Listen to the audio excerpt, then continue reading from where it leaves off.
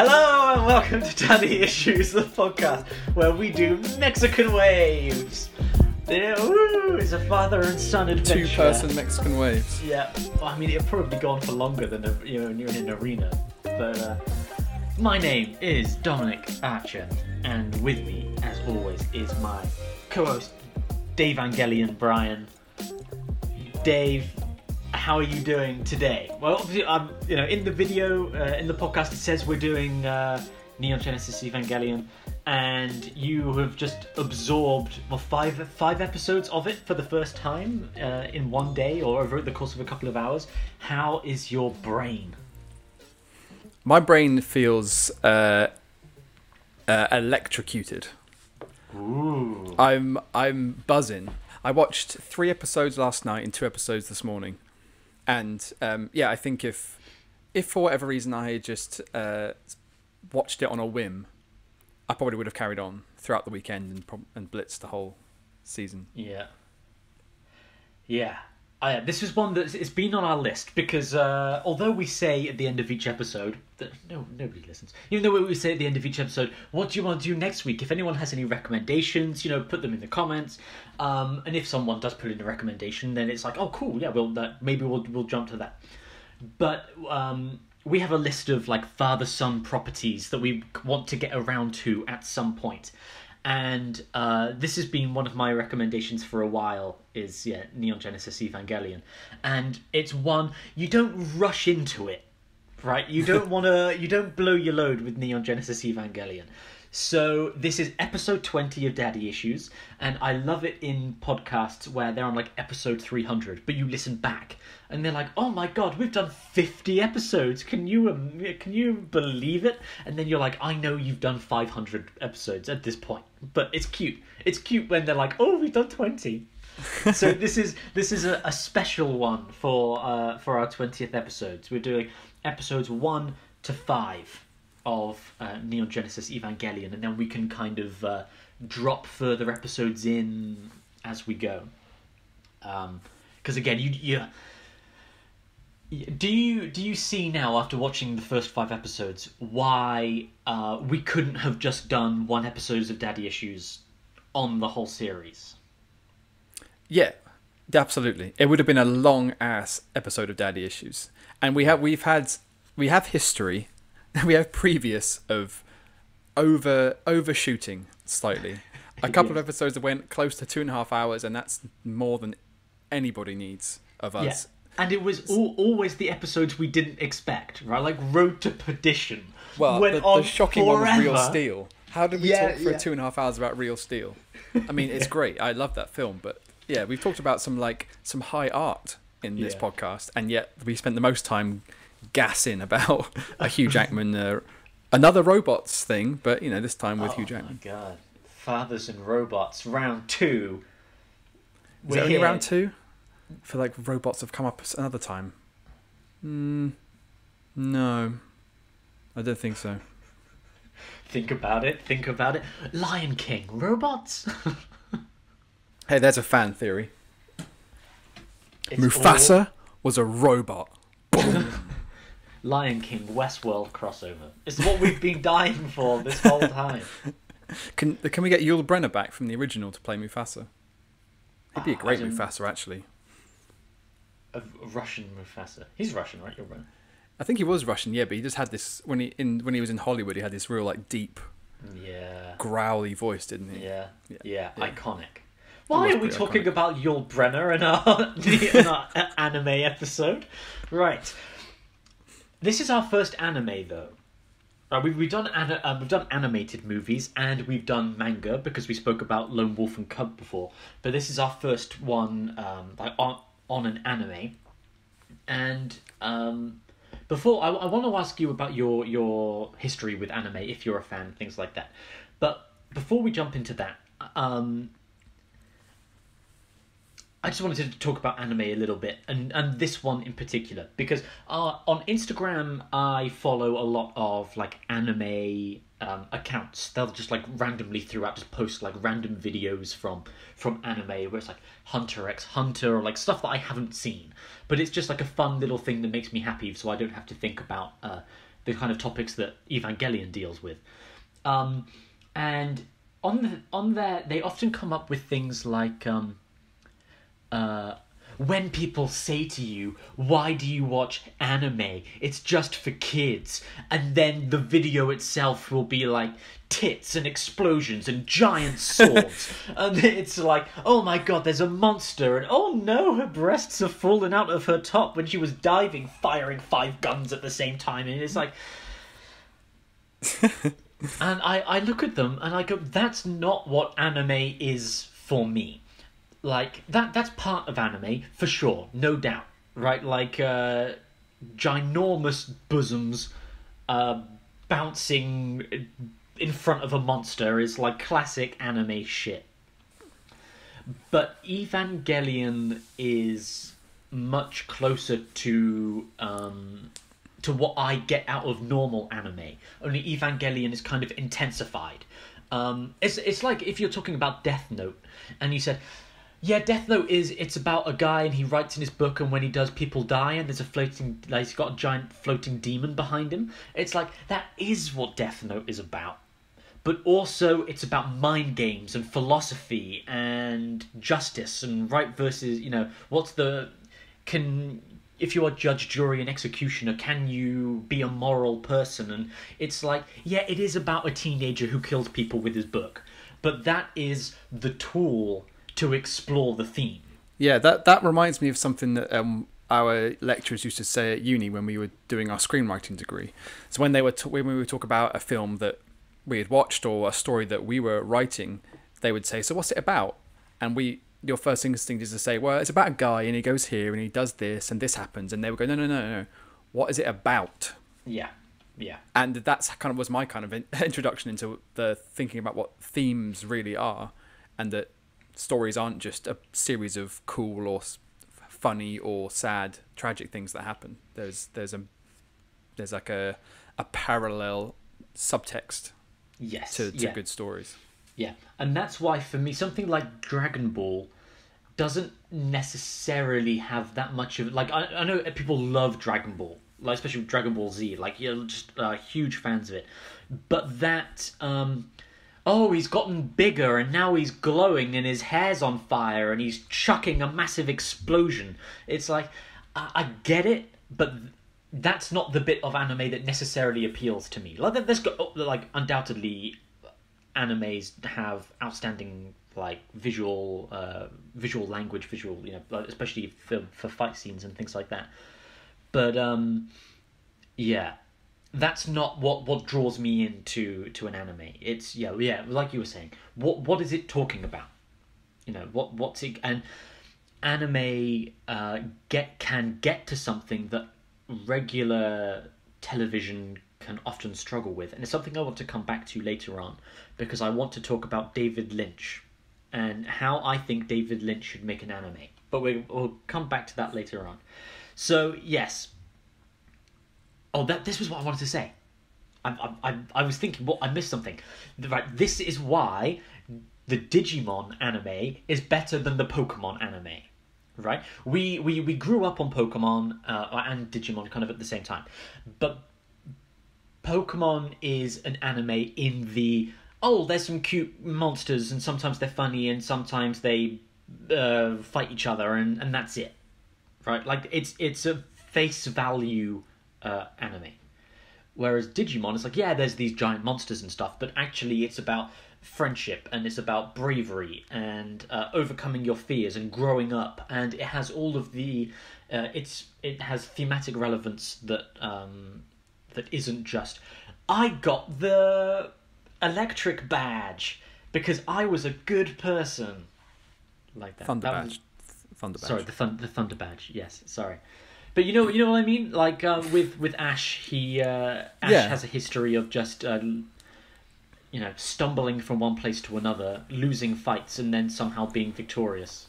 And people feel sorry for him and give him great stuff. Yes, and that's the thematic relevance of Pokemon. Yeah, like in comparison, I'd never watched Digimon. I'll put that out there. I was a staunch Pokemon fan, and I would look at, and again, I didn't really understand theme or subtext at that point in my life at that age. So I would just look at Digimon and go, these characters, these monsters are lame. I like Pokemon. That's where I'm at. Looking back, if you could tell me that Digimon had some sort of subtext and theme and was about other things, Pokemon seems kind of like a sitcom by comparison. Yeah. It's just the characters never change. They're always who they are, and they just go from adventure to adventure or situation to situation. And by the end of it, they haven't really grown or changed, and their dynamic hasn't changed. It's just, in Pokemon's case, some new Pokemon showed up. Some have come along for the ride, and from what I remember, it's only really when it got to the movies that some real character development happened. But as far as a periodic anime series goes, it was just fun adventure after fun adventure. Yeah, and that's why the most interesting Pokemon character is Mewtwo. Like, he's more interesting than all of the actual human characters in because anyway, we're not here to talk about Pokemon. Sorry, I've again. But I wore my Pokemon shirt and everything. It is a good Bulba Fett. Shirt. If you can imagine, it's Bulbasaur, but he's wearing Boba Fett's armor, and that's just allow you to absorb that and appreciate that for a second. Do you think the Sarlacc is actually just the top of like a Venusaur? Ooh, there's a crossover that could happen. Yeah. I don't think a Venusaur would enjoy being either in the desert or like underground in a cave beneath the desert. That's not its habitat. That's not where it wants to be. No. Well, that's why it's angry. Yeah. Yeah, maybe. Yeah. Yeah. Something to think about, ladies and gentlemen. Is the Sarlacc actually a Pokemon? I'm just going to take a break and quickly write some fan fiction. Be right back. So, Neon Genesis Evangelion. Had you heard of it before we brought it up as a topic? I'd heard the title and seen it in merchandise, but no, I knew nothing about it. All I knew it was anime. That was it. Yes, yeah. I watched it for the first time last year, and the reason I watched it was because I ran out of anime to watch. It was like, oh, everyone always says it's one of the best, but again, it's just like, I don't care for the giant robot stuff. Like, Transformers doesn't interest me. Gundam, the other really famous big, that doesn't hold any appeal to me. Like, Pacific Rim was cool, but Pacific Rim is very much, once you watch Evangelion, you're like, I got it. Pacific Rim was trying to be Evangelion. Yeah, it was. It was like trying to adapt it, but then not making it so obvious and not calling it obviously the same thing and adding extra bits. Like, it's like Evangelion, except you have to have two pilots. And we call the monsters kaiju and not angels. So, it's a completely different thing. It's inspired, not based on. Yes, it takes a lot. It does take a lot from Evangelion, but it's Del Toro trying to do his own thing. And didn't the second one have a father-son thing? Because the second one is John Boyega, isn't it? And Idris Elba's character from the first movie is his dad. Really? I haven't seen the second one. Right. Add it on the list. Okay, but can we do both? Double header. Okay, we'll do double header next week. Pacific Rim 2. Don't ever say we're going to do it next week, because I can't think of more than once or twice where that ever happens. Okay, all right. But we can put it on the list. That we can do. Yeah. But when I got round to Evangelion last year, it must have been the summer, I guess, that I watched it for the first time. And what I had expected to be an anime with themes turned out to be so much more than I had imagined. Especially for the time that I was at that point, without wanting to go too much into awful therapy territory. At this point, me and my girlfriend at the time had just broken up, but we were still in lockdown together for like 4 months or 5 months. And we were living in Russia, but she's Chinese, I'm from the UK, so we've broken up, but we're stuck living in the house together in a foreign country that we're both intending to leave. and it's like we're in the middle of the world global pandemic. You know, I'm almost bankrupt. Like it's been a difficult year for a lot of people, but especially me. He says, bringing the conversation. That's enough about me. What do you think about me? As my dad likes to say. That's a daddy issues line. And so when I watched this giant robot anime for escapism, to be like, oh my god, you know, I can't deal with, you know, I'm trapped in the house with the person that I love, but we're not going to be together, and it's like a ticking clock, and what am I going to do with my life? Oh, Japanese cartoons. And then you put on Evangelion, and it's like, oh, fucking hell. Right? Like, it's like a tsunami of ideas and emotions, and like we said, like themes, and just when I watch it, I find myself go into this weird meditative state that I've never had with something else, where I don't know. It's until the fights start. When the fights start, then it's okay. We're back in the room, kind of thing. But up until then, I feel like I lose part of myself in watching it. I don't know. It's really difficult to describe. But do you have any idea what I kind of mean? No, yeah, I totally do it. There are moments of it that are really serene. And when we were both watching it last night, you messaged me to say like this has these beautiful moments of quiet that you can really just get lost in. And I don't think I'd started watching it when you sent me that message, but yeah, I totally get that. And I love how committed they are to the quiet sometimes. There are moments where it just holds. The screen just holds on, and for what is for animation, usually it's all very vibrant and things are always moving. And you know, it reminded me much more of Studio Ghibli movies than I was expecting.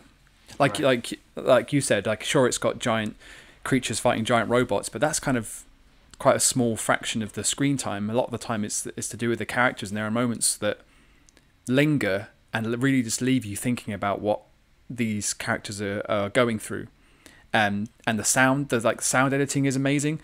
There's a whole episode. I think it's even called Rain After Running Away, where the main character does run away, and it's raining all the time. But the sound of the rain it's like listening to the meditative music or something. And I think when it's not raining, there's like this cicada buzzing in the background that again is really just kind of peaceful, and you feel like you are kind of removed from the world a little bit. And yeah, it does things that I didn't expect. Yes. For sure.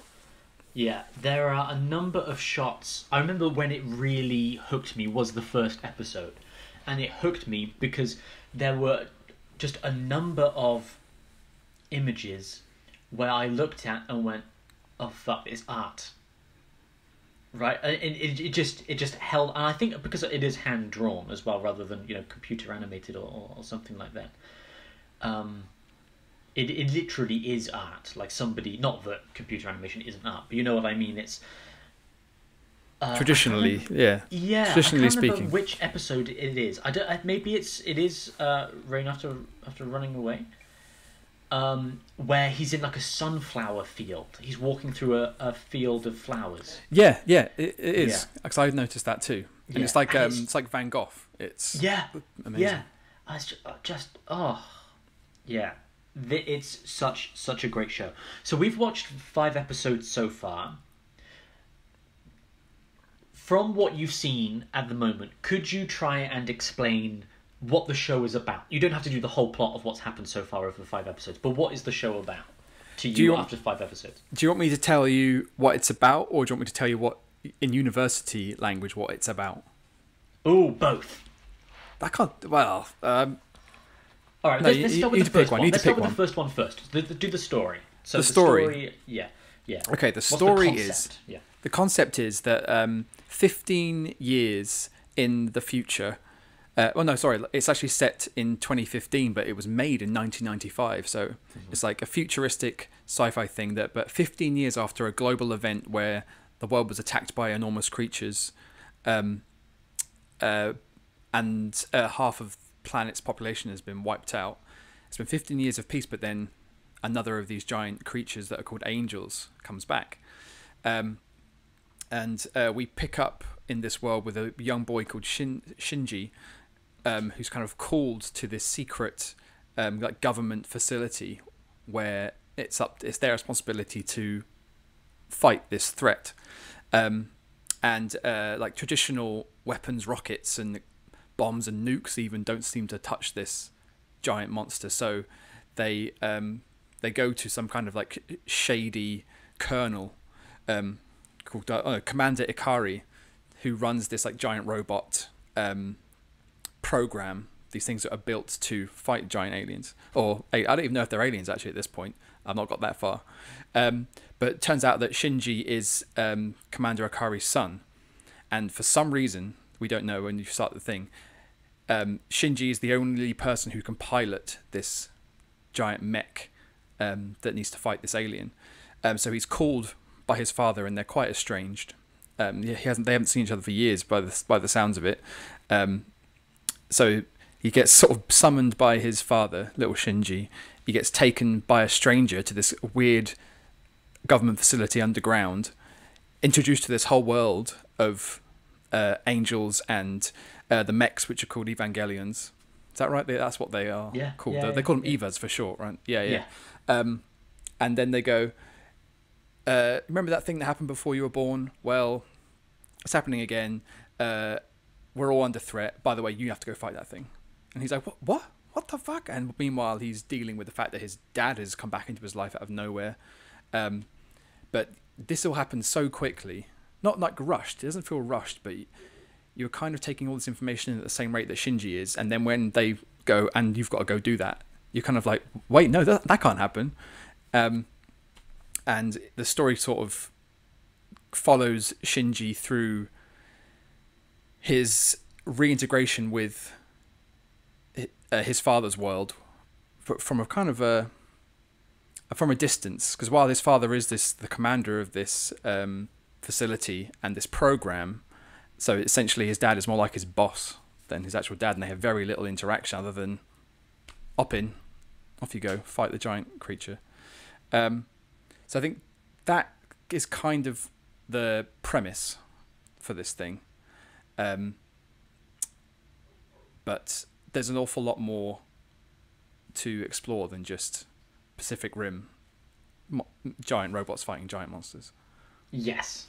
Yeah, and a part of that, I think as well, that those extra ideas comes from what we were saying about the quiet and the slow nature of it. Is that because you're right, it doesn't rush anything at all, ever. Like, there are moments on the escalator where it's just a far out shot of two people going down an escalator for like a minute. Yeah, it feels like it's infinite. That escalator feels like it goes on forever and ever and ever. Yeah, because it's that same thing of ideas versus or concepts versus themes again, because you're right about that infinite feeling, but it's not just trying to tell you, oh, by the way, the staircase is really long, right? Like, that's not what it's trying to get you to understand, right? It's communicating like they're using an escalator to communicate the emotional state of these characters, right? And that's it, right? That, like, yeah. There's not many things else like Evangelion, I think. No, it made me think of another kind of thing we learned in our degree, in that no scene is wasted.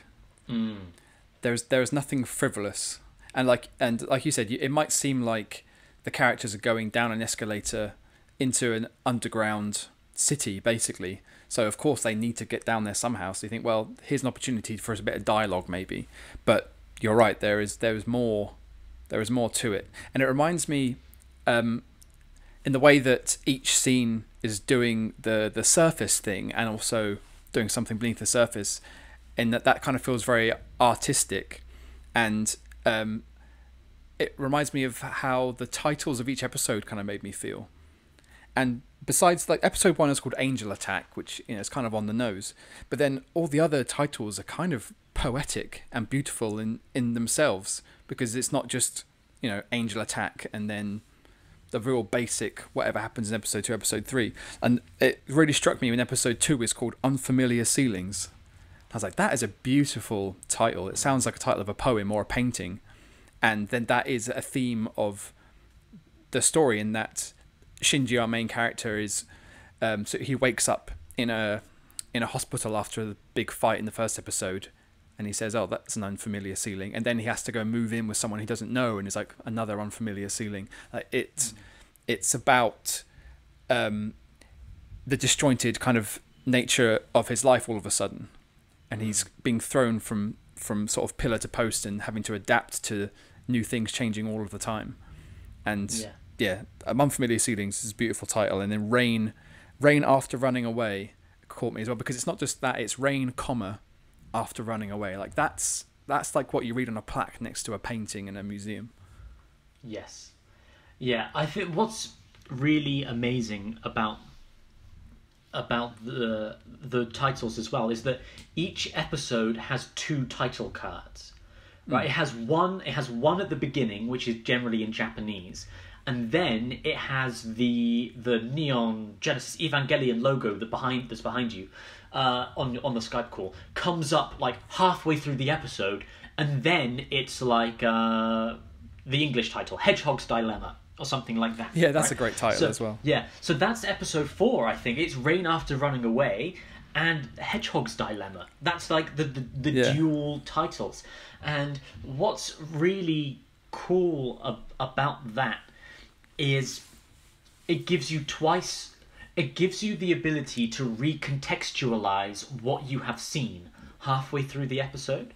So it gives you the title to say, like Unfamiliar Ceilings, for example. Then you see the references to Unfamiliar Ceilings throughout, and you're like, oh, I see where it's going with that. But then it gives you another title that will then change your sort of thought process a little bit. Yeah.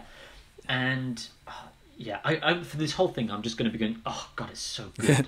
Like that. The sort of the mid credit title for Unfamiliar Ceilings is The Beast, which again is a lot more of a kind of on the nose, superficial kind of title, but it does.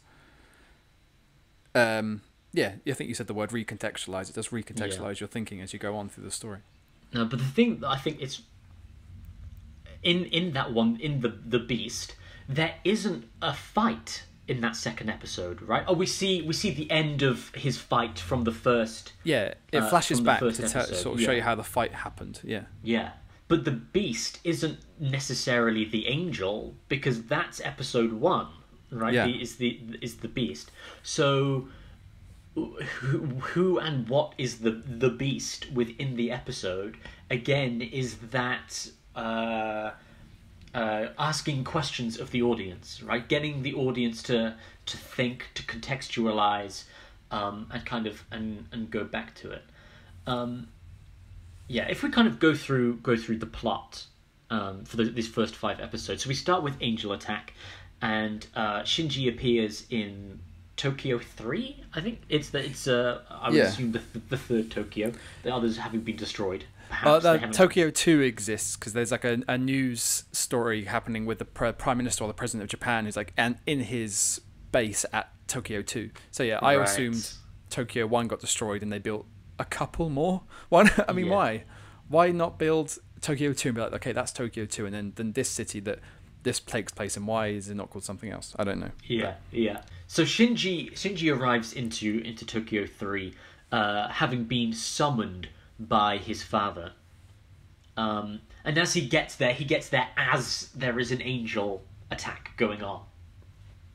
He's thrown straight into it, and he's like, what is going on here? Like, really, he should have just stayed at home. But he is instantly collected by one of the show's greatest characters, Misato, who is well, she's a captain from Nerve, the organization that Shinji's father runs, and she is like a loose unit. Misato, how would you describe Misato herself? She's quirky, and for someone who's reached the rank of captain in some government organization, she doesn't seem to take it very seriously, at least in the beginning. And so maybe it was trying to put Shinji at ease a little bit, and so she's not all uptight and all governmenty that he would kind of get his adjustment would be more tricky if he had some sort of stiff upper lip suited person. So she's very sort of free and kind of young. I think she says she's being all kind of like funny and weird, and meanwhile Shinji is quite quiet and just sort of monosyllabic. And she's like, "You're pretty uptight for a kid," and he's like, "Well, you're very childlike for an adult." Yes, yeah. Yeah, so that's kind of what she's like, and we see later on like where she lives. She's a bit of a slob. She drinks a lot. She eats badly. She yells at people. But then she's also the person that in like a crisis situation, when she's in the command center or whatever, she's very business and military. It's a strange juxtaposition, but she's a lot of fun in the beginning. Yes, yeah. And yeah, as you were saying with her apartment, it's just full of beer bottles, or beer cans rather. And it's, just cans and used food, and Shinji arrives into her apartment. It's like, what the heck? Like, what? It's like that seems to be the thing he's the most confused about. Is in all of this is how the hell does she live? How does she live like this? But she has a special roommate that we meet as well. Who is the roommate that she already has? That was before we started watching this. You said to me, "I can't wait to get all the what the fuck am I watching messages." Yeah. And as it began, there wasn't many of them. I'm like, okay, I get what this is, and I'm enjoying it. This is pretty cool. And so it's episode 2 where he moves in with Misato, and this was the first moment when I was like, what? Because he says, Shinji says, "Why have you got 2 fridges?" Yeah. And Misato says, "Oh, don't touch that. I wouldn't want to disturb them while he's sleeping." I was like, huh? What? And then later on, we see this roommate, and it's a penguin. It's Pen. It's Pen, which I was like, that's a weird choice for this kind of story. But then it also made me think that there's only one thing I've ever heard of or read that's similar to that, and that is Death and the Penguin. Have you read that book? No. It's like a Soviet era Russian novel, and this is a bit of a tangent, but it's set in like some Eastern Bloc country after the Soviet Empire has fallen, and the zoo in this like kind of winter swept city had to just shut down because all the money went out of the city, and the whole place is kind of a desolate shithole. And so the animals are just let free, and this guy, the main character of the story, got himself a penguin and keeps it in his fridge, or I think in the bath full of cold water. That's another great example of a story that's about a guy who has a penguin living in his fridge, but actually it's about so much more. I'd recommend that book if you can. I have an old copy of it that our friend Ash actually gave to me. Cool. But so maybe one day I'll lend it to you. Yeah, to me it has feelings of Blade Runner as well, and especially Do Androids Dream of Electric Sheep, because one of the major themes within Do Androids Dream of Electric Sheep is most of the animals in the world are dead and have been replaced with like android animals. Like in Blade Runner, there's that bit where Harrison Ford is with that sexy lady, and she's got an android snake, and there's the owl at the beginning as well, and it's like we've so lost touch with the world that even the animals are fake at this point. And Pen kind of has that feeling to me as well, where he's the only animal in the show that I can remember. You never see like someone's pet cat, or like you never see a dog. Like all of these like animals are presumably gone. They say like thousands of species were wiped out when the first incident happened. And like Pen Pen's the only, seems to be the only animal that's left, and he's living in in Misato's fridge, eating curry, horrible curry. Oh yeah, he hates her curry. Yeah, but one of the things that's so nice about that is that Pen Pen and the apartment is where they share meals together. There's a big musical change when they eat food together. They all say, "Oh, let's eat," like that, and then the music changes from like silence, and it goes do do do do do do do do do like that, and then they're eating food and they're like having conversation, and then Pen Pen's there, and it's like, oh, it's this joyous moment of life and levity, right? Like the show deals with a lot of concepts of depression, loneliness, isolation. But when they share those meals together and they're all sat around the table and there's a penguin and it's there's a brighter side of life and of those characters in those moments, those few moments. And the best example of that is in episode 2 where Shinji says, "Oh, I'm going to take a bath." And then he goes into the bathroom and there's a penguin. And he's like, "What?" And he jumps out completely naked to Misato and is like, "Misato, there's a penguin in the bathroom." She's like, "Oh yeah, that's our roommate." And then he's just standing there completely naked and confused. And then she's like, "Do you want to put some clothes on?" And he's very embarrassed, and it's like that slapstick, almost slapstick. Yeah, it is slapstick. Yeah, but in something that is so heavily laden with ideas, it brings something different, which is there are moments in the first couple of episodes just between characters in dialogue that I thought that's quite funny. Like they are writing in jokes, like amusing things that people say. So yeah, you're right. Because even though it's like there's big action, big giant robot fights, that's not levity. That's not a bit of fun. It's not fun. It's not fun like when you watch like Dragon Ball or something like that. Right? Yeah, or like Transformers, seeing a bunch of robots punch each other. It's like, okay, this is like the popcorn part of the thing. This isn't like that. And this, it's stressful and it's brutal and it's really difficult for the human characters that are involved. So you're kind of just like, I want this to end. I don't want this fight to keep going. Like, King Kong fighting Mothra or whatever. Wait, no, that's Godzilla. Sorry, you threw me earlier. King Kong fighting Godzilla. It's King Kong fighting I didn't want to Godzilla. mention King Kong fighting Godzilla because that's something a film that's coming out soon, and you mentioned it earlier, but off pod. But yeah, that's fun. But this is not fun. Like the angels are kind of monstrous and hideous, and the robots are piloted by children. So that's not the fun part of this. And the greater concepts of the show are not particularly fun either. They're more thought-provoking and kind of powerful. So yeah, the moments of levity that are sort of punctuated throughout are between people in smaller spaces, like around a dinner table or going down an escalator or something like that. Yeah, I think there's a big difference between this and then again something like Pacific Rim, where in Pacific Rim, the characterization of Charlie Hunnam's character from memory is, "I don't want to pilot robots anymore, because I used to pilot robots with my brother, and then my brother died, and I don't want to," it's like the idea of being synchronized with your partner is like, "Oh, she's sad, and so I need to also be sad, and then it's like a teamwork thing, right?" And that's the extent of the characterization. Whereas the characterization of piloting the Eva in Evangelion is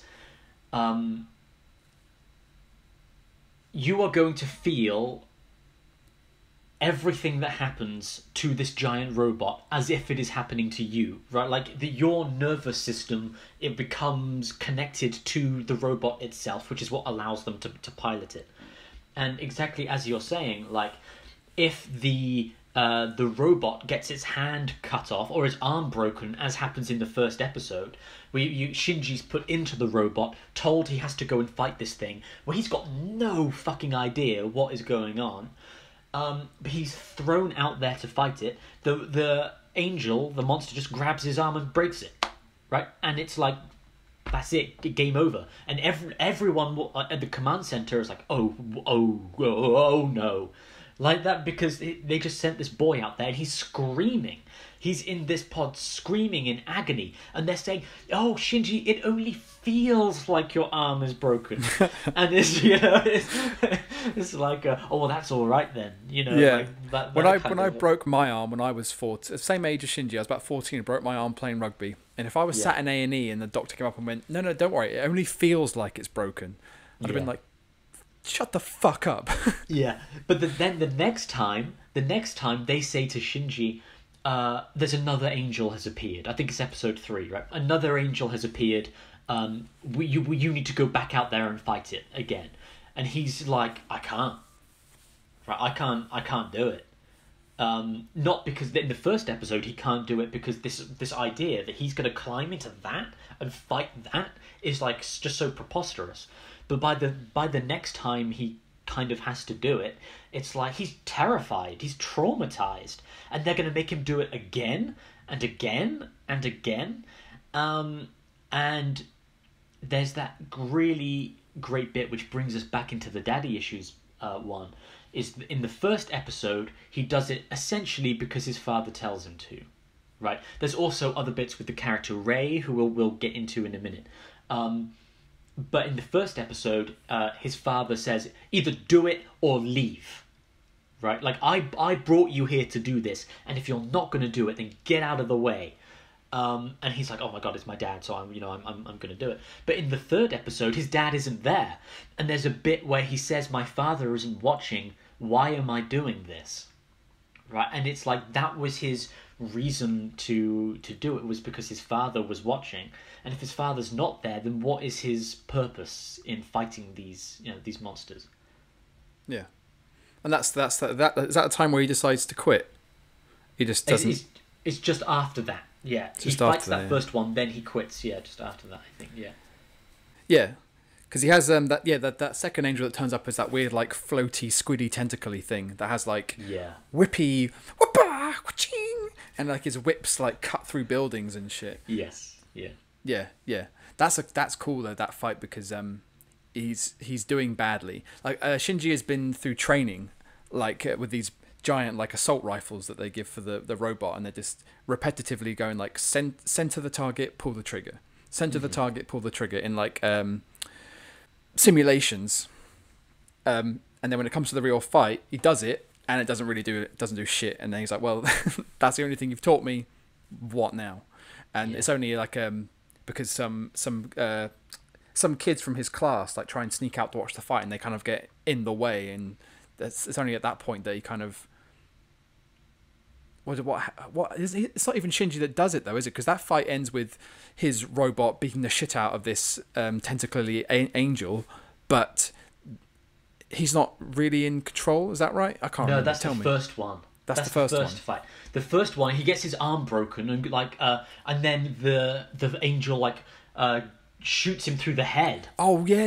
Yeah, and then shit. Like, yeah, everyone thinks he's dead, but then the Eva itself goes berserk, is what they call it. Yeah, because the episode this fucked me up, because the episode ends with the angel shooting the Eva straight through the head, and then it's like, to be continued, and you're like, yeah, what? You can't leave it there. And then at the end, that episode 2 begins with Shinji waking up in a hospital bed. Yeah, and with the unfamiliar ceiling. Yeah. With the unfamiliar ceiling, and then it flashes back to show what happened, and Shinji is in the Eva, but he's out of it, and so the Eva somehow takes charge or acts autonomously, which I'm guessing there's going to be it's all going to unravel throughout this series of what these Evas actually are. I think I've got a prediction, but I'm not going to say, because hopefully we will come back and do more episodes of this, and I want to be able to say that I was right. Oh no, you've got to tell me what the prediction is now, because then we can see if you're right or not. So and what history do you will think? Decide. Yeah. So what do you think the Evas are? Well, firstly, there's a bit where I can't remember what episode it's in, but Shinji is in the Eva, and like the helmet piece of the Eva kind of comes off, but it's not the whole head. It is like a helmet over a skull. And the Eva is standing next to a skyscraper, and Shinji looks out because now he's got nothing protecting him. He's just like exposed, and he looks out and sees the reflection of the Eva in the skyscraper, and then an exposed eye of the what is meant to be an Eva, the robot, but it's clearly biological. It moves and it's bright and green, and they clock eyes. So my theory is that the Evangelions are angels that have been captured, sedated, covered in armor, and are somehow stopped from wreaking havoc through because they're always plugged in and got all these electrical stuff in them, and that was like their plan. It's like, we can't fight them with our weapons, so we're gonna take one and we're gonna cover it in armor and weapons, throw pilots in there, and then it's an even fight then. That's my theory, but I can't right now tell you why only one 14-year-old child can pilot each of the units, because there is that character of Rei you talked about, who's a 14-year-old girl they've tried to get to pilot the first Eva, Unit 00, but it's not gone well, and then for some reason Commander Akari knows that his son is the only one who can pilot Unit 01, but I don't know what that is yet because I've not got that far. No, fuck it. Let's just make this whole podcast series about Evangelion from now on. That's it. We're only going to do episodes about Evangelion. We're just going to go through. Well, I'd be up for it. Like I say, I want to continue watching, so... Yeah, or maybe we'll have to. Yeah, oh Christ, yes, yeah. That I like your theory. I'm not going to say how close or far away you are, how right or wrong, but yes, yeah. It's again one of those things where, like we were saying, they don't tell you because it's not initially important. Right, no. Like these kinds of things will be unveiled kind of as the series goes on, but the point of the show isn't what are these robots, it's like that. This is where we're diving into Twin Peaks territory now, and David Lynch, because with Twin Peaks, the whole question of the show was who killed Laura Palmer. Right, episode 1, Laura Palmer's corpse washes up on the lakeside or the riverside in Twin Peaks, and then the question is who killed her, because it could be anyone in the town. Everyone's a suspect in this small town, and the detective shows up to try and solve the case. But ultimately, who killed Laura Palmer is not the point of the show. Right? The point of the show is the characters that you meet within the town of Twin Peaks and what the death of Laura Palmer does to them and to their lives, right? How are the lives of these people affected by the death of this girl? And then we add in the David Lynch surreal nature of the place, and even the surrealist horror that comes out within the show is there to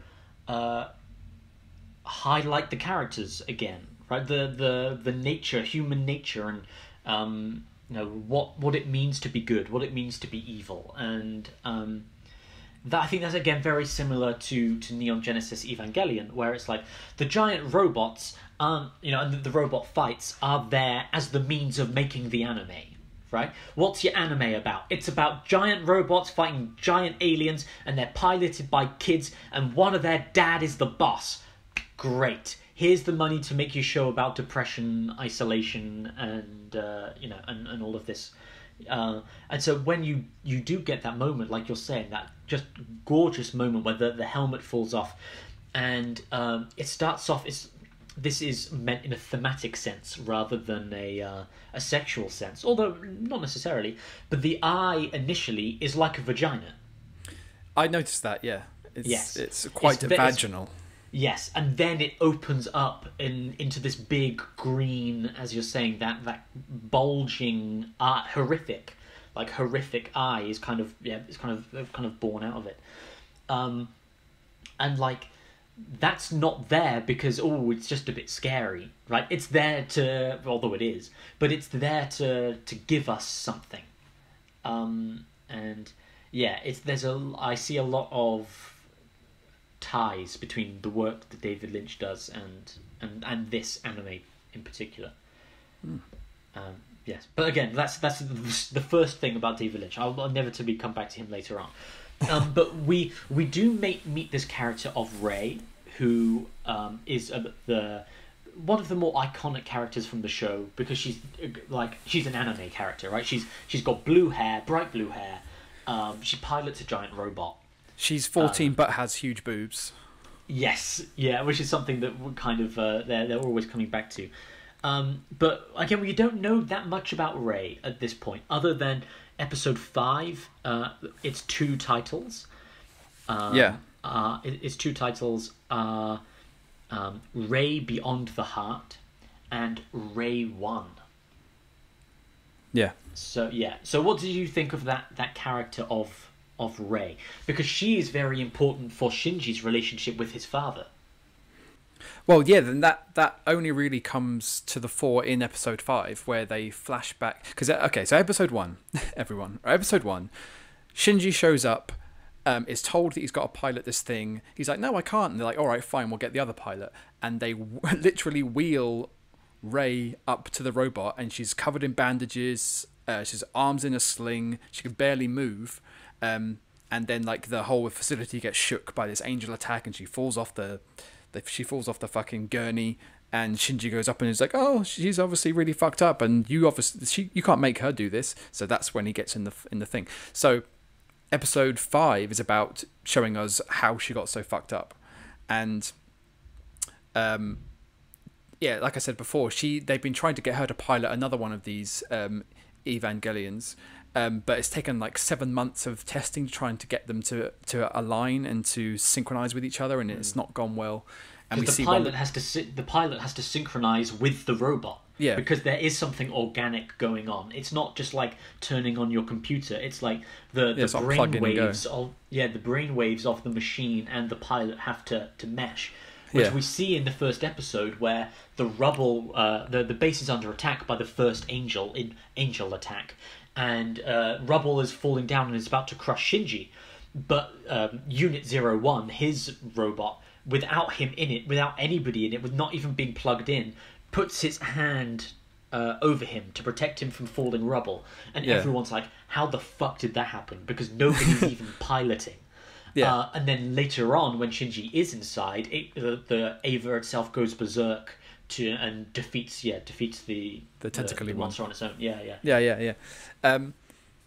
Yes, but in terms of how important Rei, I presume, will end up being to Shinji's relationship with his dad, is that he finds out that when this particular test with Rei and Unit 00 went really badly, she was ejected from the Eva while still indoors, and her capsule was like pinging off the ceiling of the facility, and then she like slams to the ground.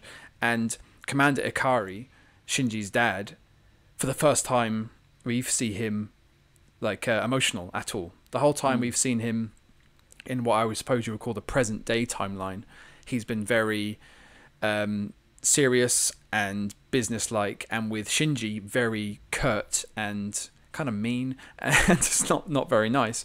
But we see when this test goes badly with Rei, he panics. He's like, no, and he like fucking runs back down into the testing area and tries to prise the door off of the escape capsule that Rei is in, and it's like it's been burned, and it's like the metal is super hot, but he doesn't care. He grabs hold of the door, and he pulls it open and gets her out, showing great care and you know, he obviously cares about Rei for a reason that, again, up to episode 5, we don't really know.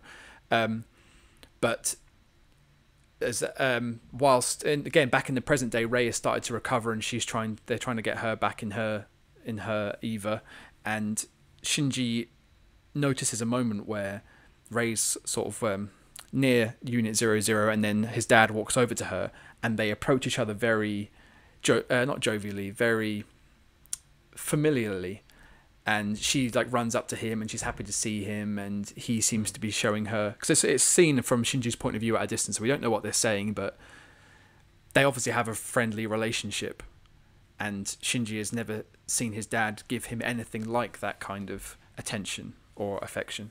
Yeah, and that character of Rei as well is always shown to be alone, and is unable to make friendships or form relationships with anybody else. But when Shinji's father appears, she like does the typical anime girl thing of she runs in like the cute way. She clasps her hands together in front of her, like, "Oh, it's so good." Yeah, like, and one leg on tiptoes and kind of like sort of digging her toe in the ground, and that thing. Yeah, and Akari smiling when while he talks to her, which he has absolutely 100% never done. Yeah. To his son, and that does cause Shinji quite a large amount of jealousy, I think. But it's also a key for a moment later on when this is the famed escalator scene that we've spoken about for almost as long as that escalator. But Shinji says to her, "Are you scared to get back in the robot after it hurt you so much last time?" And she said, "Are you doubting your father's work?" And he goes, "Well," she says, like, "Don't you trust your father?" And he's like, "Why would I trust a piece of shit father like him?" You're paraphrasing. You're domming up the dialogue a little bit. But that is pretty much what he says. He calls him like a dog of a father or something. Yeah. She says, "Do you not?" Yeah, something like, "Do you not have any faith in your father's work?" Like she puts it all about his project and his work, and I think Shinji says something about like, "Well, as a father, I don't," or something like that. Yeah. He brings it back down to his relationship with him, and while she's more interested in his legacy, and yeah. But then Rei turns around and slaps him across the face.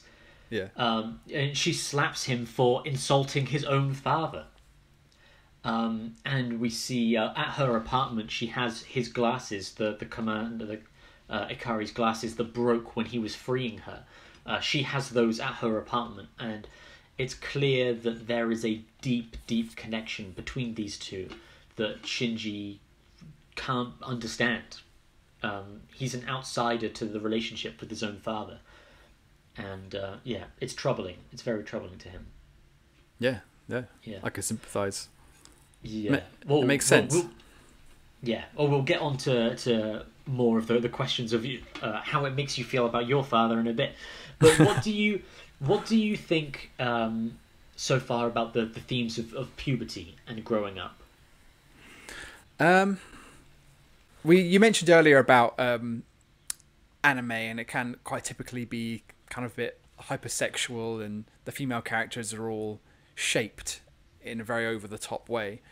And I haven't seen much anime at all, and I suppose I had some preconceptions in line with that. And then in the very first episode, when Shinji is being picked up by Misato, she's wearing like a short skirt, and there are very particular angles of shots, like when she's driving him to the facility, and there's I was going to say a camera angle, but the shot is from the perspective of her footwell, essentially. So you're looking up at Shinji in the passenger seat, but in the foreground is most of her legs up to her inner thigh. In her inner thigh, and there are moments when they're having dinner in her place, and she leans over the table to talk to him or yell at him or whatever. I can't remember what she's saying, but then that he glances down at her cleavage, and you're like, well, he's 14, I don't blame him. But then the actual show, the program, the direction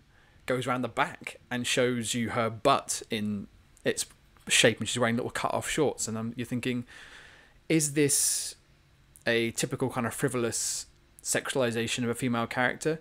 And as we've been having this conversation, I'm talking about themes and how no shot is really wasted, and then your question of the themes of puberty, I'm thinking, oh, even that is kind of pointed. Yes. And it's not there just for the sake of titillating the viewer. I want to draw a comparison between two scenes from two different movies, well, from Evangelion and a different movie, and ask you to tell me the difference in meaning from each one, right? So in Neon Genesis Evangelion Episode 5, Ray Beyond the Heart, Ray 1, Shinji goes to her apartment to deliver a key card to her, but he tries to ring her doorbell. The doorbell doesn't work. He knocks on the door. Nobody answers. He just goes inside, like says, "Hello, are you here?" There's no answer, so he goes to put the card down, but kind of gets distracted when he sees his father's glasses that are on the table, the broken glasses. And he's thinking like, "Oh my, those are my father's glasses," or something. And he puts them on himself. And as he does that, he hears the bathroom door open, and Ray is naked in the room with him. She's just come out of the shower. She's wrapped in a towel or something. But when she sees that he's wearing the glasses that she's treasured from when Commander Ikari saved her, she immediately goes over, removes the glasses, and they like slip and they fall on top of each other, right? And he falls on top of her, and she is naked on the ground. Her towel falls away, and we see that he is inadvertently, I'm putting in air quotes, inadvertently holding her breast, right? He didn't intend to feel her up, but he fell on top of her and is holding her breast, and it's an awkward moment of puberty, right? So that's scene number one. Scene number two is Zack Snyder and Joss Whedon's Justice League, where, if you can remember that movie, I do. At this point, the Snyder Cut has not been released, I should say. So maybe the most amazing movie in cinema history. Zack Snyder's just a fucking piece of shit. But there's a bit in Justice League, I think it's a Joss Whedon moment probably, where the Flash falls on top of Wonder Woman. Do you remember that bit? Yes, yeah. He saves her. Like him, and there's a fight, and he hasn't really got into the game yet because he's afraid of the action violency thing, and then he runs in and like pushes her out of the way of something. Yeah. Yes, and then they fall on top of each other, and he's like, "Oh no, I'm really sorry. I didn't want to get on top of you like this," or something to that effect. Some snide joke, and it feels like dirty. And at least when I remember seeing it, it felt like, I don't remember it that way. No, no. I'll defer to your memory because it's your point. I don't remember it perfectly, but no. But do you feel between those two scenes that there is like a difference between there just being like a joke? Oh, he fell on top of her and she was naked. Again, I felt that scene in Evangelion was a bit weird, and again, like the over-sexualization of a female character, for one thing, but then she's also 14, and it's put together in a way where like she walks, she's naked, but she walks past something, so you don't quite see everything, and. Yeah, when you see that here Shinji's hand is on her breast, it's for like a frame, like you blink and you'd miss it, like it's so it tries to balance it, I suppose. But then the scene earlier in episode 2 where we see Shinji is naked, he's standing in the doorway, and but the shot of his he's completely naked, but you can't see his junk because there's a beer can in the way. But he's panicking, so he doesn't really clock that he's naked. And there's a funny moment where Masato, who he's talking to, goes to grab that very beer can that is blocking the view of his penis, and you're thinking, oh, what's going to happen? And she lifts it up, and there's like a can of condiment, like a jar of a condiment or something behind the can, so his shame is still blocked. So it doesn't like the slapstick element of that, because he's a boy, doesn't seem to be fairly represented when it's a female naked person. on the other side. That is like you said, it's awkward, and it is meant to be kind of sexual because it's a reflection of pubertal development and all that stuff. But then she has this weird air, maybe this is just me, but Rey has this weird air of damage that she doesn't care that she's naked. She's like almost sort of numb to the world. She's a loner. She's isolated. We've only seen her have any kind of positive reaction to a person when it's like a full-grown man, and the way that the show is kind of peppered in sexuality makes me a little bit nervous for that relationship between Rey and Commander Akari, and a little bit like in that scene in our last episode in Honey Boy between FKA Twigs' character Shy Girl and like a 12-year-old boy. So yeah, it kind of puts me a little bit on edge, but maybe that is quite a good reflection of the anxiety around being that age, and there are girls around, and your body is changing, and you're kind of drawn to a person in a way. There's a moment where they're at school. Rey and Shinji go to the same school, and for some reason the boys and the girls are separated in their PE class, and the girls are swimming and the boys are like running or playing basketball or something, and all the boys are sort of gawking at the girls, and the girls are all going, "Oh, look at those boys! I feel like I have to have a wash just because they're looking at me, like haha, boys are gross." But Rey is sort of sat on her own, not doing anything, and Shinji is sort of staring at her, and he's intrigued by her and drawn to her because she's always alone. One of the other boys says, "Oh, I see you're staring at Rey," yeah, and they start really objectifying her body, picking out areas of her body, and being real laddish about it. And Shinji's like, "No, I'm just wonder why she's always alone."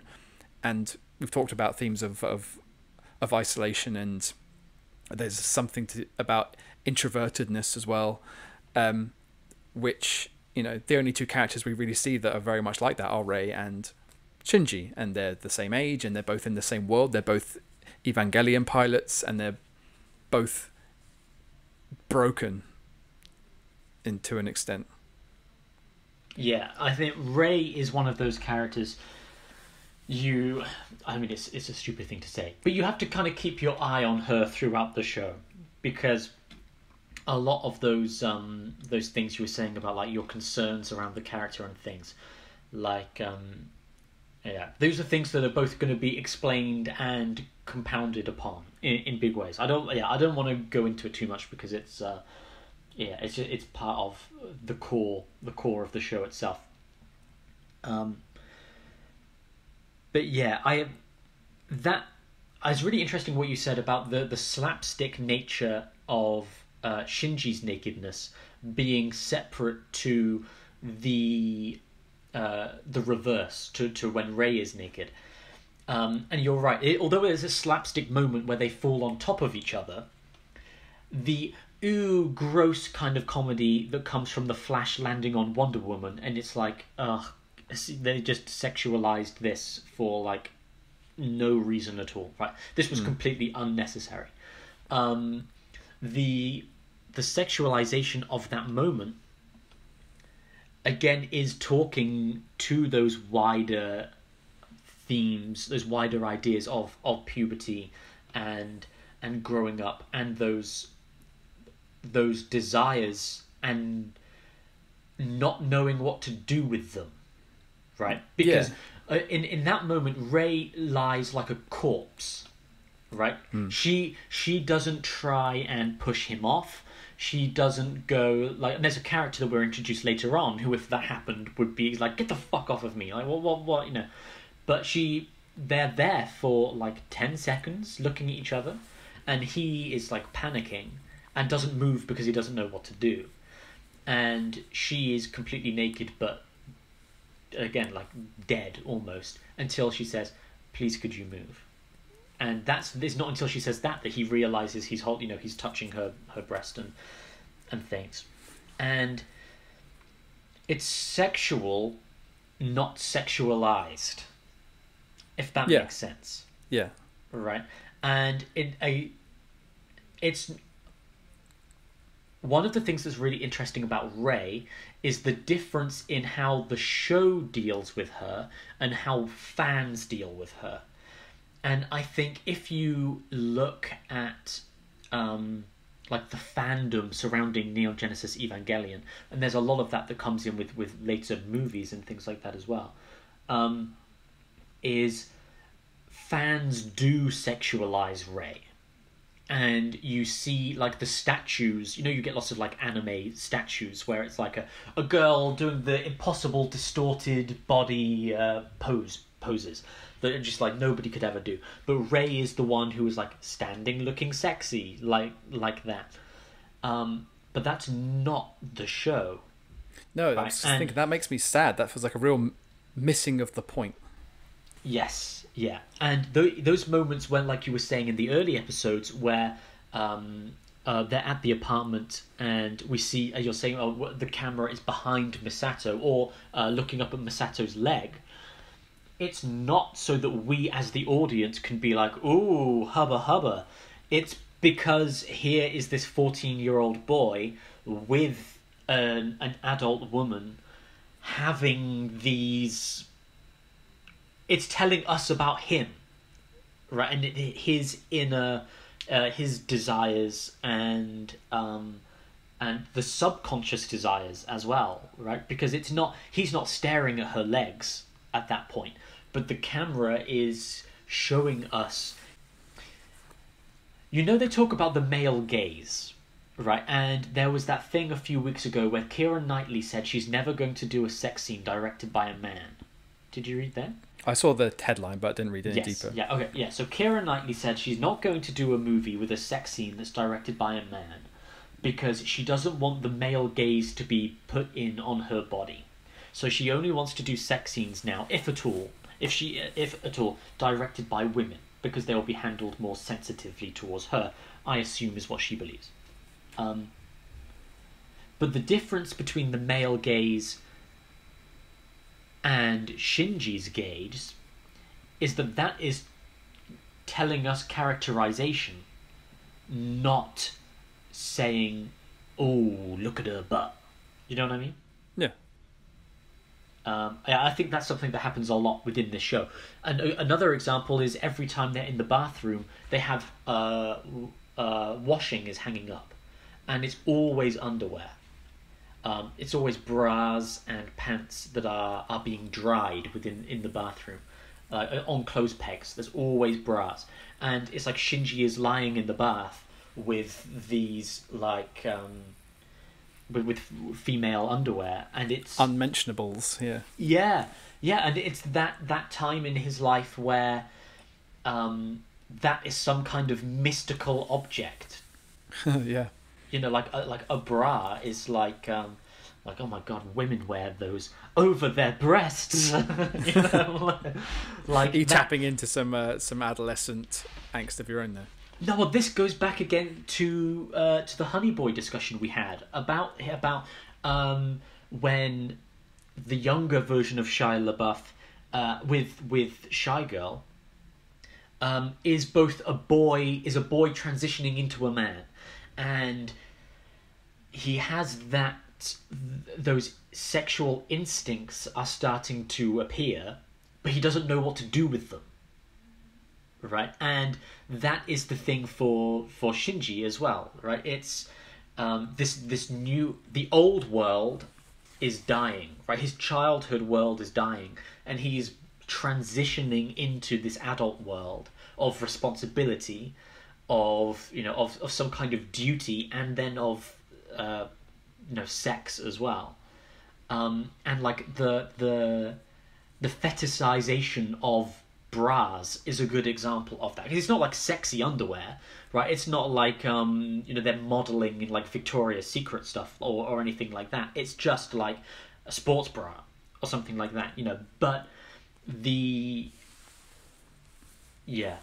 that it's sexualizing clothes, like literally sexualizing the underwear, but so that we understand more about him and about them as well. And we learned quite a lot about Rey in her apartment, and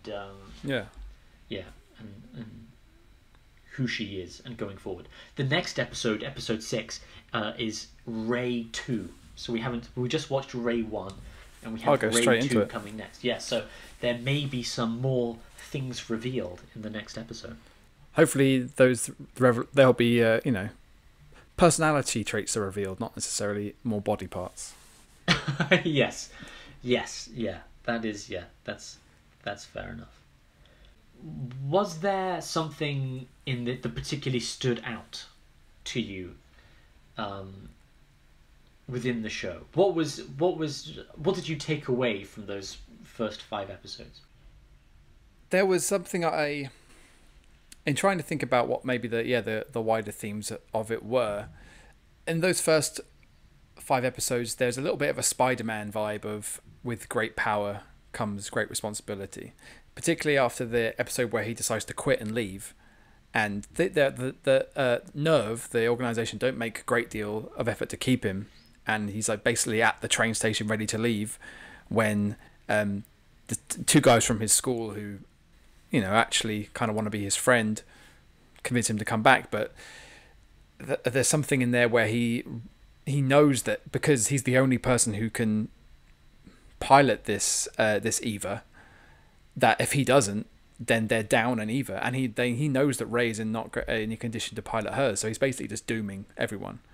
He just like with Spider-Man though, you're putting this kind of choice and weight of responsibility on a child and on a teenager who, as we've talked about, is going through so many changes in their emotionally and with their bodies, and he's so conflicted and confused with his relationship with his family. So that was just a kind of a parallel that I noticed, and that he's having to learn to put.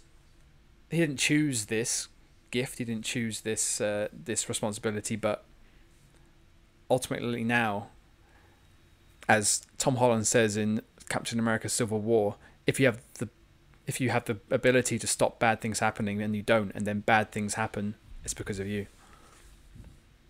And that's heavy shit to put on a kid, and that's why Spider-Man is so great. Because if you put that on an adult, it's like, well, a mature adult could come to that decision logically, but a teenager, teenagers can't do shit. Yeah. They can't even sit in the bath and look at underwear, which is kind of. Yeah.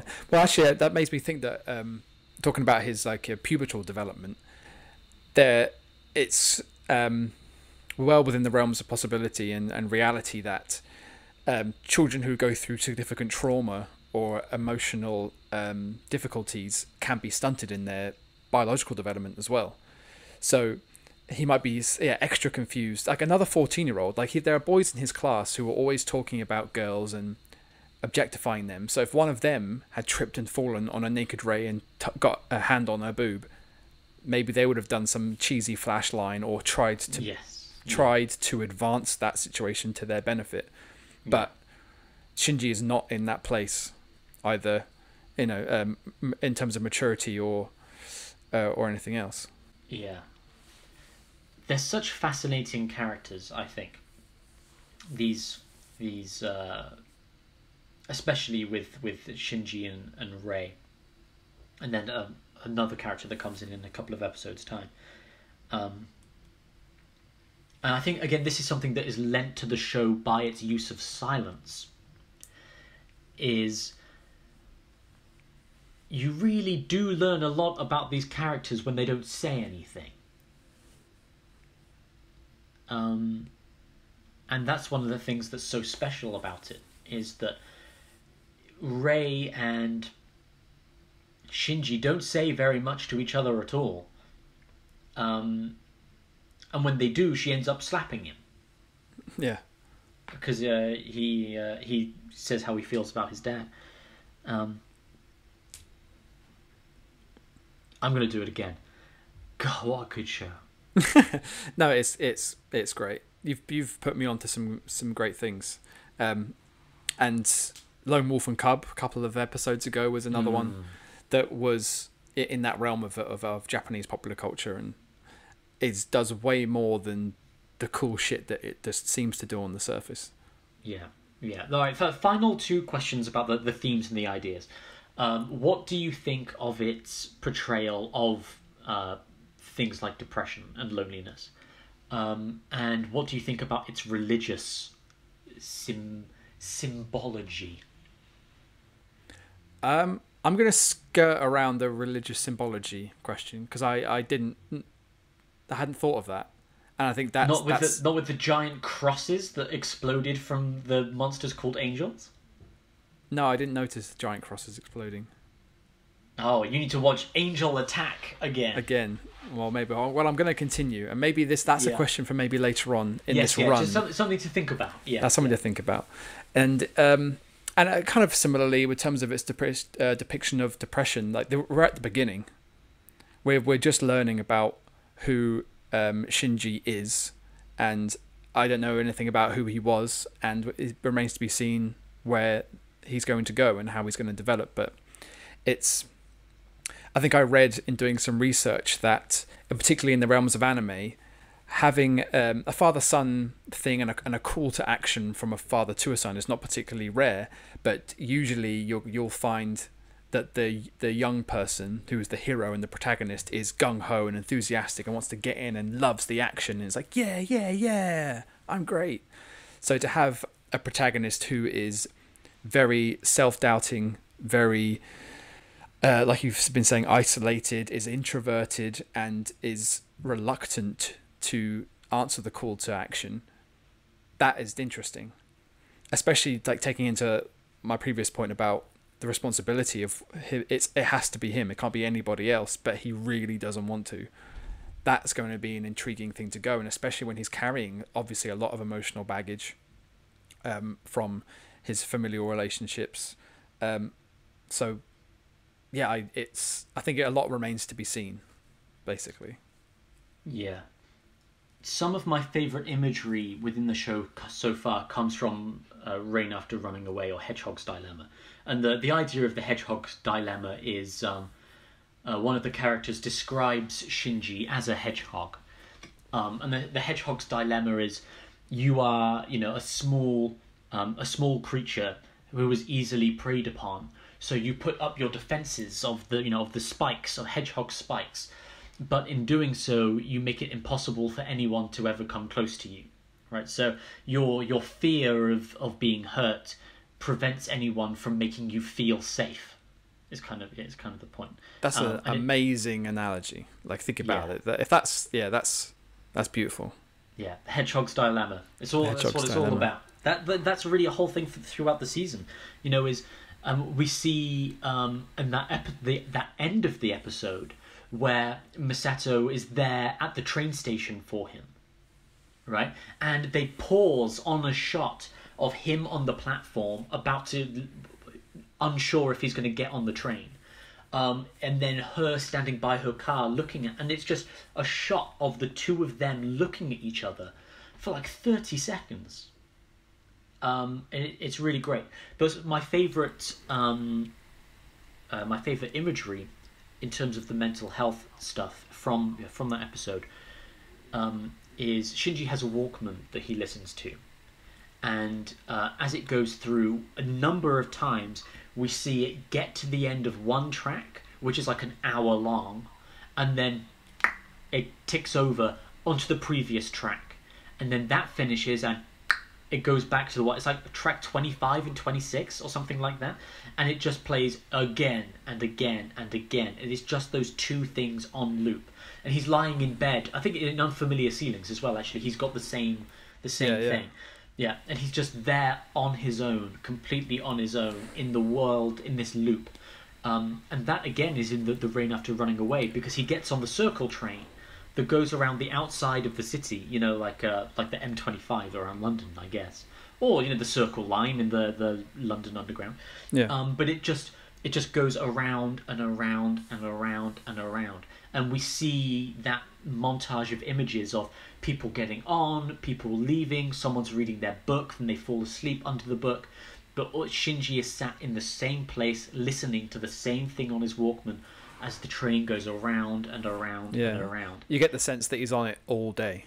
He's been skipping school after the last angel fight, and no one knows where he is. And yeah, at least on that day, it seems like he spent the entire day just on the train listening to that. I didn't actually pick up on the tracks or what was on the digital screen on his Walkman. I hadn't picked up on that at all.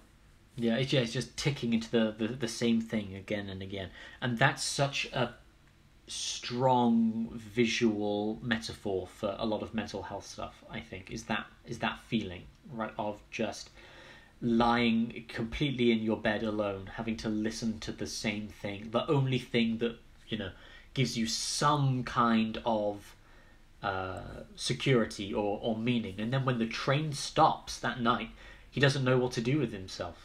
End of the line, and he's he sleeps on a bench or something like that, and that's it. But good show. Heavy show. It's heavy. It's not like 5 episodes is good, because after you watch like 6 or 7, you're just like, oh my god, I'm like overwhelmed with emotion. And it's like a 26 episode run, so there's an awful lot to get into, and I've managed to avoid any spoilers except for a few questions around the ending and how either controversy or misunderstanding, and a couple of YouTube videos came up saying the ending explained. I'm like, oh, maybe this was going to be an interesting thing. And I think they even do a movie that followed it that told the story from another perspective and changed the ending or something. So I'm looking forward to seeing where it goes, and hopefully the kind of people who I always get a bit nervous about, the people who put up the whole this thing from this movie explained as if it's difficult to understand. And I'm thinking, if somebody thinks it's difficult to understand, a lot of the time it's because they don't get it and they haven't been paying attention. And maybe these people, I'm really just having a rail at people I have not watched their content. I don't know who they are. I've not even seen the rest of the show, but I worry that these are people who watch the show for the robots fighting the angels and didn't really get the rest of it. But I've seen it, so I guess. No, I would say, definitely avoid spoilers. Don't read anything about it until you're finished, and then read everything about it. Yeah. Basically, because this is, I know exactly what you mean, because at the moment WandaVision is being aired, and they had the previous episode of WandaVision came out like yesterday or the day before. It's good. It's really good. I don't know if you saw that one yet. I guess it's Friday night or it comes out Friday night. Yeah. So that was episode 5, I think. Yes. And I'm not going to spoil the ending for you because it's a big one. So definitely watch it before it gets spoiled for you. But I watched that and I was like, oh my god, there's going to be so many explainer videos for this. Right, and it's not difficult to understand, but you can see YouTubers being like, "Oh my god!" and then this means this and this. It's like, no shit. And that was something about WandaVision that Marvel Studios said was, "Oh, we were worried that people weren't going to be able to understand it," right? And WandaVision is not difficult to understand on any right. It gives you a lot, and it's a fucking great show. But it's not complicated, right? It's it's brilliant. It's brilliant. Yeah, I know we had differing views on episode 4 because we're not going to any spoilers, but episode 4 is for all those people who thought it might be difficult to understand, and for especially people like Dominic, that episode kind of was a bit of a roadblock put up for no good reason. Yeah, I didn't like being taken out of the world that was being created. And the themes that were being created for the sake of explaining the story. Yeah, I thought it came too soon for me as well. But we can't talk about it anymore. No. It's too fresh. Watch the next episode and message me about it afterwards. Okay.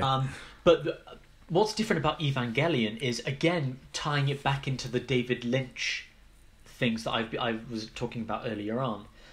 When you finish Twin Peaks, the series Twin Peaks, it doesn't answer your questions in the way that a lot of people want it to, right? The one question that Twin Peaks does answer is who killed Laura Palmer. And when they answered that question, David Lynch left the series because he didn't want it to be answered, but the studios made them answer it, right? So that to him was the end of the show for 20 years. It's why he made a movie, but then season 3 of Twin Peaks came like 20 years after the original series. And Evangelion is very much similar to that. If you are expecting there to be a big giant climactic fight between the biggest the biggest alien, and then Shinji finally overcomes his trauma with his father and saves the day, and the world lives like that shit's not gonna happen. Yeah, this ain't Hollywood. Yeah. And so it is much more open to that kind of interpretation and meaning. So when people have like Evangelion explained, it's like, you can try, right? But we are going to get to the end of this series and you are going to be saying, what the fuck just happened? And that is both brilliant and infuriating at the same time. And that's why there are so many movies and things afterwards. Is like the fans of the show wanted there to be a bit where it's like, and now him and Rey get together and they live there, and it's like that's not this show. Oh, that's lame. Right? That's like flipping the True Romance ending. Yeah, right. Do you know about the 2 endings to True Romance? Yes, yeah. That's that whole thing where... Yeah, tell us all now that you've brought it up.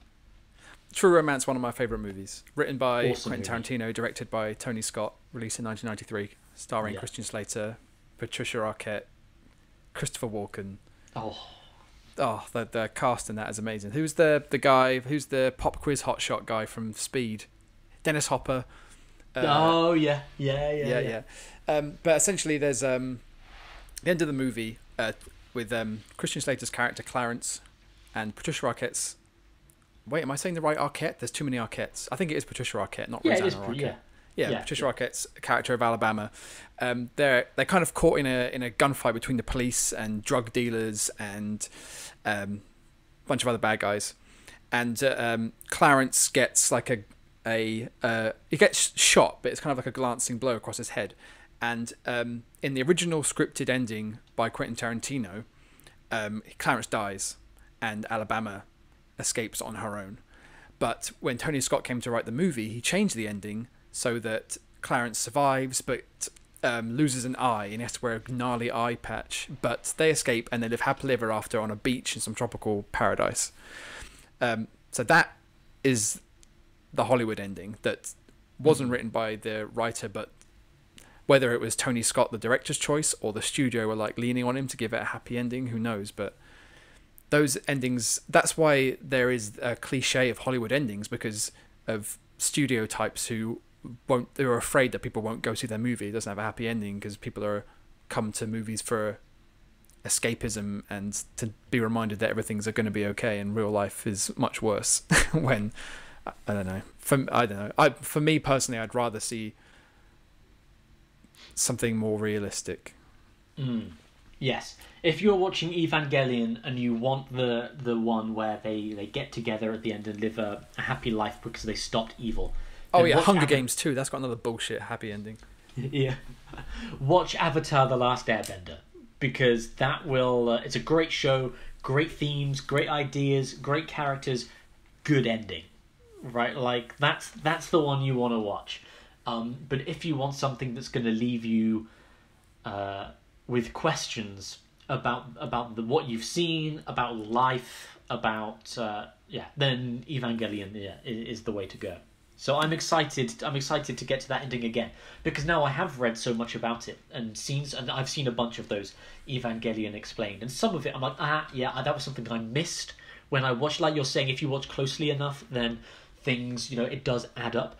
And so another thing that David Lynch says is people say your work is so confusing, like there's so many interpretations, and David Lynch is like, it's all there. I've given it to you. It's if you just watch it, then you'll find the answer. It's not confusing if you watch it.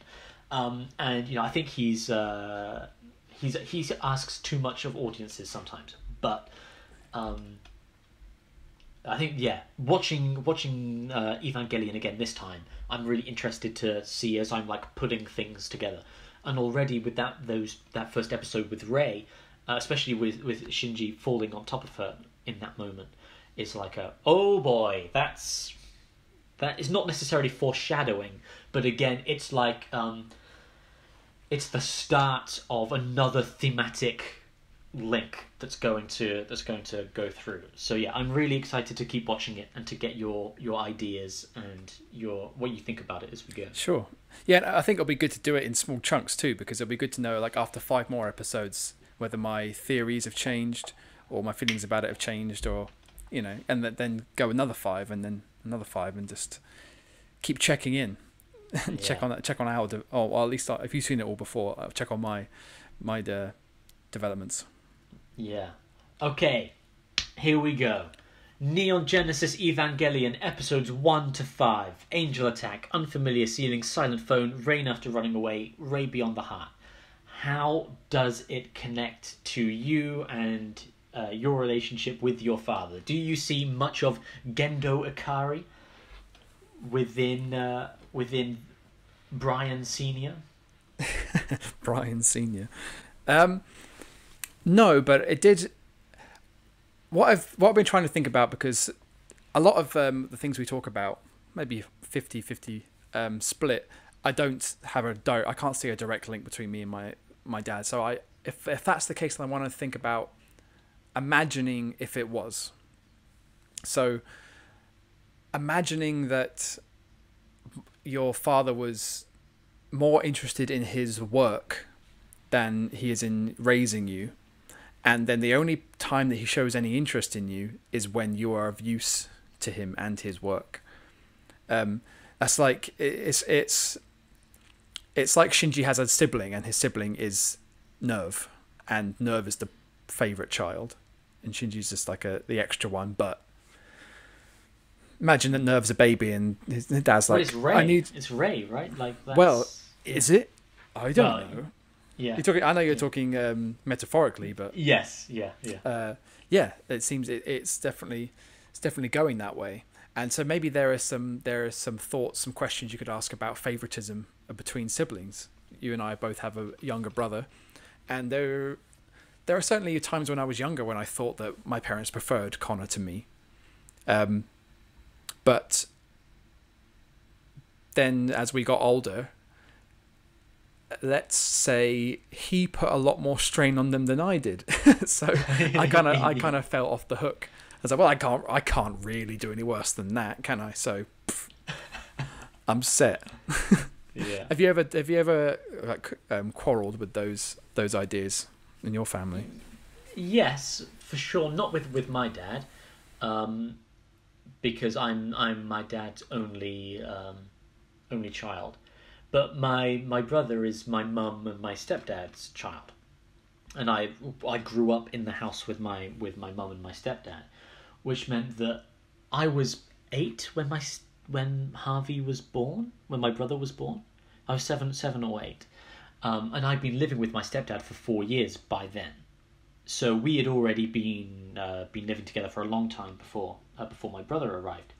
But then we were in a house where it was me, my stepdad, and then his actual son. Yeah, they're right. All directly related to each other, and you're the yes. offshoot. Yes, and then we have things like, Harvey and Dom, you can go and stay with my stepdad's parents, so Harvey's grandparents, like that, and it's like these people trying to be your grandparents, but they're not. And we all kind of know, right? And I'm very, very fortunate with that side of my family, with my stepdad's side of the family, because some people have like horror stories of having step parents and like step families, and like, oh, they never accepted me, they never, whatever. But all of that side of the family has always been great, like really great. And like, there's obvious favoritism from them towards my brother because like he's their grandchild, right? Like genuinely their grandchild, and like I don't begrudge any of that, for sure. Like, when my brother turned 18, his grandfather gave him the money to buy his car and stuff like that, right? So like none of that was given towards me, but they're not actually my grandparents, right? And they did. I'm not like, oh well, they should have given me, because they were always far nicer to me than they had to have been, and much more loving and caring than they had to be. So, no, that's I've been very lucky with that. But that doesn't mean that growing up, it wasn't like oh well, obviously my stepdad loves my brother more because he's actually his son and I'm not actually his son, and it was never said, and I don't think that it's true. But growing up when you're a teenager, those are the things that go through your head, and that you quarrel with, and that you think about and kind of have to come to some sort of terms with as well, right? Is that like, yeah, it's just something you have to deal with, I think. But, yeah, and you can come to a logical place in the end, like you have. Feeling that, like, well, yeah, that's Harvey's blood family, yes. And whereas you've been welcomed in, kindly, but you're not their complete offspring. No, I'm not expecting to be written into their will or something like that. Yeah. Right, it's not going to be like, I can't believe they left Harvey a house, but there was nothing for me. Like it's not. Do you have like that. Do you have grandparents on your dad's side? Yes. Yeah. Or the thing is, and this will tie into to other daddy issue stuff perhaps. So my parents divorced when I was 4, and my mum's parents are both divorced, and my stepdad's parents are both divorced. So it means I have like 6 different sets of grandparents, 6 or 7 different sets of grandparents. I guess I've got my dad's mum and dad. Then I had my mum's mum and her husband. Then my mum's dad. So we had 3. Then I had my stepdad's dad and his wife, and then my stepdad's mum and her husband. So it's like 5 different sets of grandparents. That's so confusing. Everyone was divorced except for my grandma and my dad's parents, who like may have been much happier if they had gotten divorced. Is that kind of classically, yeah. But that is like an impact of going into relationships of my own, is like just being absolutely terrified of divorce, because when everyone in your family is a divorcee except for the people who should have got divorced, it's like oh dear, that has to prey on your mind. There's only one divorce in any of my extended family. Like one of my uncles divorced his wife, and then I think if I go back another generation, I know that both of my mum's parents had step-parents, but I think that was more of a... I don't know if those were divorces or if they were widows or widowers. War deaths or something like that. Yeah. But the whole concept of step-parents was so alien to me that when I found out that like my granddad had a stepdad, I was like, what? Yeah, right. What is that? I thought we were all good old Christian people who never... Once you're in, you're in. You don't want to go to hell, better not get divorced. Yeah. That'll be a big thing for my relationships going forward. One of those existential questions, like Shinji. One of my Shinji questions will be, can I be the person I have to be for a relationship to survive, or am I the kind of person who dooms their relationships from the start just because of who I am? And Shinji, it's turning into Neon Genesis Domangelion now. Eve Domgeli? No. Evan Domelion? No, it doesn't work. We'll Dom Vangelion, I think. Yeah, we'll workshop it for the next episode, and we'll come back. Dave Vangelion is by far the best so far. I'm enjoying it. Yeah. How about Dom Genesis Evangelion? Dom Genesis Dave Vangelion. That's I've got to change the title of the channel now. Yeah, yeah. That's the name of our 5-part series on this Dom Genesis Dave Vangelion. Oh, I love it. It just flows. Well, thank you, listeners, for joining us on this first dive. I think this topic may be one that people actually really get into because it has a pretty dedicated fan base. So yeah, it'll be interesting to see if people have any thoughts, if there's something that we missed. Of course, if there is something that we missed, we still have 5 episodes to come. So don't be like, oh my god, I can't believe you didn't talk about, because maybe we're going to talk about it in the next. But no, actually do, because it's really good for driving views in the YouTube algorithm if you comment. So if you want to comment saying, "Oh, I can't believe that you did," just put the brackets. Just put the brackets. Don't mean it. It's just for the algorithm, and I'll be I'll upvote you Reddit style. Yeah. Nice. Yeah. So Any recommendations? Any questions? Any thoughts? Leave them down below. Thank you guys very much for listening, and we will see you next time. I can't wait.